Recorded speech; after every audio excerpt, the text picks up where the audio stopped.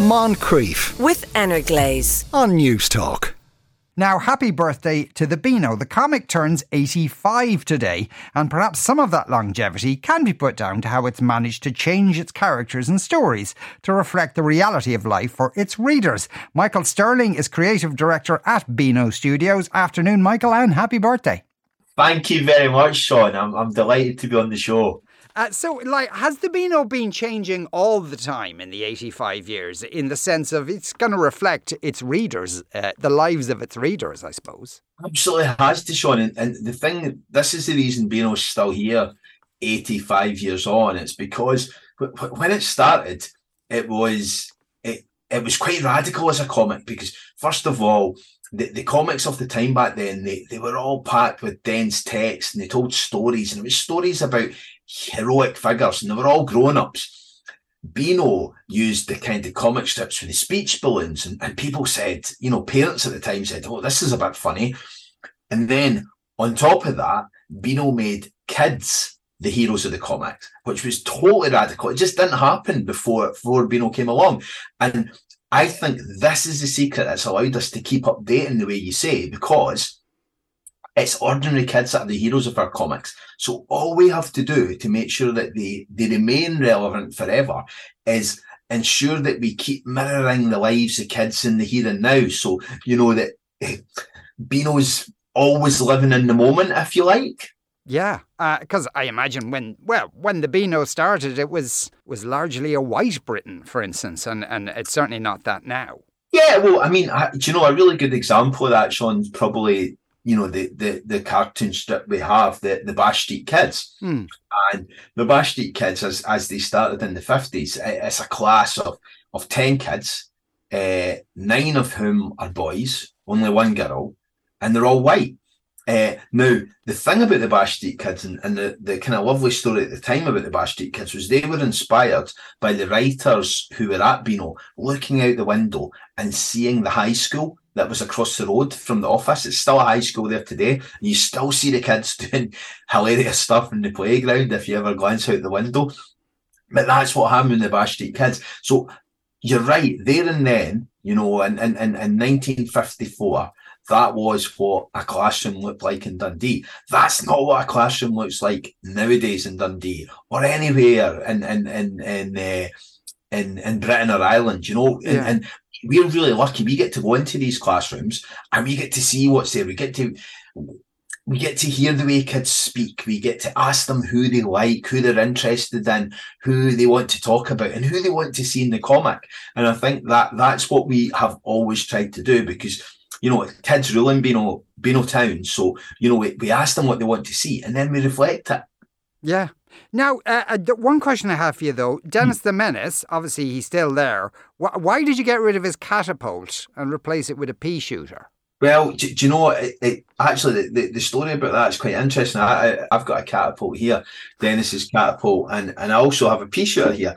And the reason was, at the time, we had sold his show to Australia, and there were rules about using catapults in Australia for kids. So that's why we replaced it at that point. But Dennis is quite resourceful, and if you get the comic every week, you'll still see him using things like the catapult as well. I think what often happens though is when we launch something new, people who maybe haven't been paying attention to the Beano for a while, they come back to it and they see it and they think, oh, there's been a change, and everyone talks about it and they think it's maybe a bad thing, and so he's still got his catapult. And the other thing, the one I always laugh about, Sean, is I remember that, it was a long time ago now, it was about 10 years ago, and we changed Dennis from the old hobnail boots that he used to wear to wearing trainers.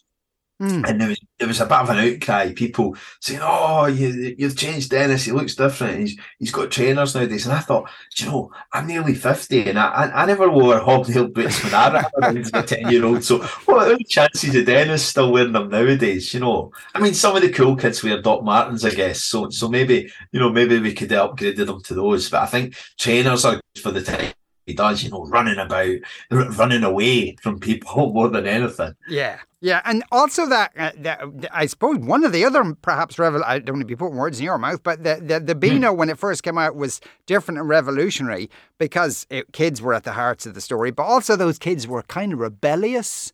And I always got the impression that these were more working class kids rather than snooty middle class kids. Yeah, well, I think in the very first issue there was this cartoon strip, Lord Snooty.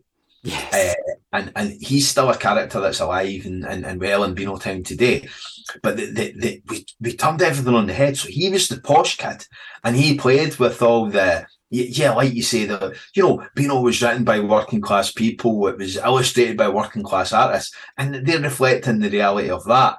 And it wasn't necessarily that they were down on the posh people, but you saw what they did right away with Lord Snooty. So, okay, we'll represent a posh person in Beano, but what we'll do is we'll have them seeing the world the same way we do and playing with that convention. So I think that's what we've always done. We've always punched up the way, Sean. So if there's people who we see as being perhaps pompous or overwhelmingly dominating people, we will take a mischievous pop at them. The old thing where you'd maybe knock their top hat off with a pea shooter or a catapult, that sort of thing. But yeah, I think that's a fair point you've made there. I think Beano always connected with people because of that, because it champions the underdog. And so often in life, the underdog is the kid.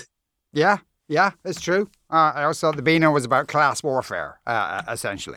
I imagine, though, that nowadays, just the business of producing comics and, making an income from it must be much tougher than it used to be. It is in some ways, and it isn't in other ways. I mean, one of the things was I've been in worked for DC Thomson, the company that produces the company, for 25 years, and when I first got there, everyone was talking about the problem for comics is kids are all watching TV and playing video games, and everyone had their head in their hands about it. Now, the funny thing about that is that what's missing from that, the internet and online, that wasn't even a thing back then. And people were worried about that. Now, what we've done in Beano is we've diversified a bit, right? So we have a TV show that's on 100 countries around the world. We have Beano.com, 2 million kids, use our website every week. And we do that. But what it does is it brings kids back into the comic. And the other thing about it is now, the big thing that's changed is, I don't know if you're aware of the notion of the olden days when people used to talk about penny dreadfuls and this thing about, those rebellious kids you're talking about in Beano. People almost being wary of their kids reading it in case they get all naughty. I think there's much more awareness now about how cool Beano is to read, and also there's an awareness about the ability of Beano to show kids that reading is fun at a really early age, and how important enjoying reading is. It's a scientific truth that the sooner you can persuade a kid that to read for enjoyment, the more you elevate their socio-economic opportunities later in life, their mental health. It's just a good thing reading. And Beano, because of his accessibility, because the story's told first and foremost by the pictures, it's a brilliant jumping on point into any form of reading. And the great thing is nowadays, people are actually coming to us, Sean, because we are a non-device related treat.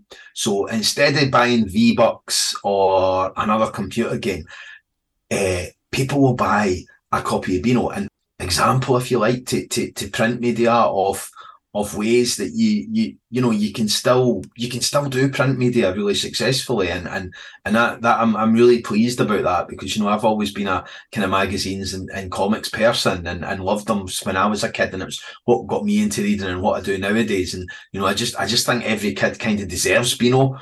And again, we look for different ways we can make that happen. We love it if people buy it.